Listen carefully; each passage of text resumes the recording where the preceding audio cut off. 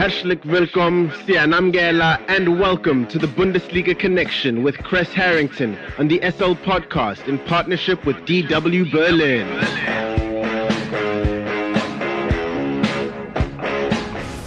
It's time for the latest from Germany's domestic football league, the Bundesliga, and more. For that, we're joined by Chris Harrington from our partner station Deutsche Welle in Berlin, Germany. Chris, matchday 15 just wrapped up, and as you predicted, there were indeed some changes, but not at the top of the table where Bayern still reside. Yeah, Bayern are really serious about defending their crown under Nagelsmann. Bayern have ended the year with 10 straight victories, and Nagelsmann really wants the team to stay competitive, especially when the league resumes in January. Of course, we know the World Cup is approaching, and that will be occupying all of the football fans. But domestically, they have to stay on track. Their biggest litmus test, I think, recently was Freiburg. They're second in the standings right now, and Bayern had no trouble beating them up. I mean, we've seen Eric Choupo-Moting play himself back in the good graces of all of the football fans. Just sensational teenagers such as Jamal Musiala, contribute how he can.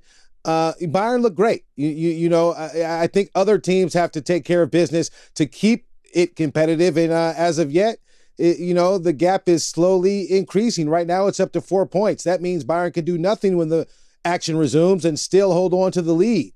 There were some concerns, though, as we approached match day 15. Two players, Alphonso Davies, was injured, and he missed the match against Schalke, as was Sadio Mane. They both were added to their World Cup squads, their respective World Cup squads.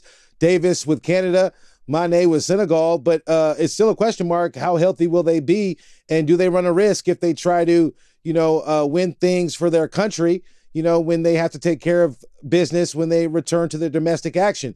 But all in all, I wish them well. Hopefully, they both are healthy, and it's an electric World Cup because everyone's waiting to see what happens. Other than Bayern flexing their dominance, Chris, what other fixtures stood out for you? Well, RB Leipzig has really been on somewhat of a resurgence. They defeated Werder Bremen. Werder Bremen is no joke. Leipzig actually have won their last 3 matches and have cracked into the top 4, which means they can secure Champions League place if they maintain that position. Another side right now, Union Berlin. This was a side we were talking about, Cinderella story. They definitely need a break. They've only managed to pick up 1 point in their last 3 games. In their most recent outing versus Freiburg, they went down a man early, and Grifo scored a hat trick. They're supposed to look better against viable opponents such as Freiburg. Union Berlin, just didn't look good, and they are definitely slacking. I think they definitely need to take this time to get back on track in terms of where they stand domestically. Dortmund is another team that haven't fared too well lately. The battle of the Borussias went Gladbach's way, and Marcus Thuram for Gladbach actually got called up to the French squad. He's been playing so well for Gladbach, but Dortmund, they leveled in this particular match early, but back-to-back goals by Gladbach kept them in a deficit. There are actually rumors that Lucien Favre could return to take over things at Dortmund. But as of right now, and talking about the top 4, Union Berlin and Dortmund were booted out of the top 4, and they need to get back on track. The German squad was announced midweek ahead of these Bundesliga matches. What are your thoughts on that? Yeah, the one big name, the 17-year-old sensation, Youssoufa Moukoko. He was selected, Dortmund's teenage sensation, the only 17-year-old to score in double digits in the Bundesliga to his name. I'm looking for electric things because obviously Hansi Flick had some late injuries he had to find substitutes for. I like the fact that he chose Moukoko. Another name that I'm sure has German fans delighted is the recall of Mario Götze. Mario Götze was the hero in 2014. He returns after a 5-year hiatus. They're looking for some magic, of course, from him. And a few mainstays. Mats Hummels, went back and forth. There's no Mats Hummels included in this roster headed to Qatar. Actually, they've already left to Qatar. And I know Marco Reus because he's definitely dealing with injury. But one thing Hansi Flick said about the tournament is that the first thing that Germany has to do is they have to climatize to the weather. It's obviously different than it is in Germany, and they have a very short window to prepare for Japan. So I don't know how good they'll actually look when their tournament kicks off, but the roster looks full and looks complete, and I wish them the best. Before we let you go, Chris, the NFL made history on Sunday when American football made its debut featuring the biggest name in the game, Tom Brady.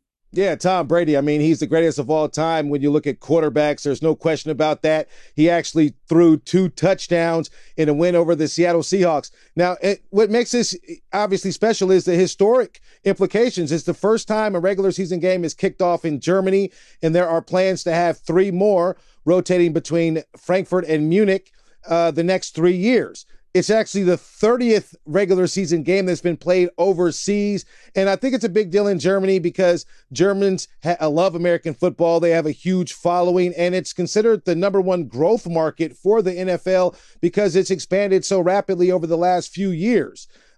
One thing I would mention, though, after the action, it was played out at Allianz Arena. And after the action, the NFL decided to pay for the pitch because they completely destroyed the pitch. Obviously, it's a different type of football, the other football, but it goes to show this attempt at a union is trying to be made by the American sport, the NFL, American football. And we have to, hopefully it continues. I mean, maybe in the future we'll be talking about an NFL franchise in Germany. Who knows? Thank you very much for the Bundesliga update, Mr. Chris Harrington from our partner station Deutsche Welle in Berlin, Germany. Have a fantastic day further. Danke und auf Wiedersehen. The Bundesliga Connection is a team effort driven by the following incredible individuals. The show is hosted by Aidan Hewitt and Chris Harrington. It is produced by Chris Harrington. It is edited by Aidan Hewitt and Uli Presch, and graphics are provided by David Scullard.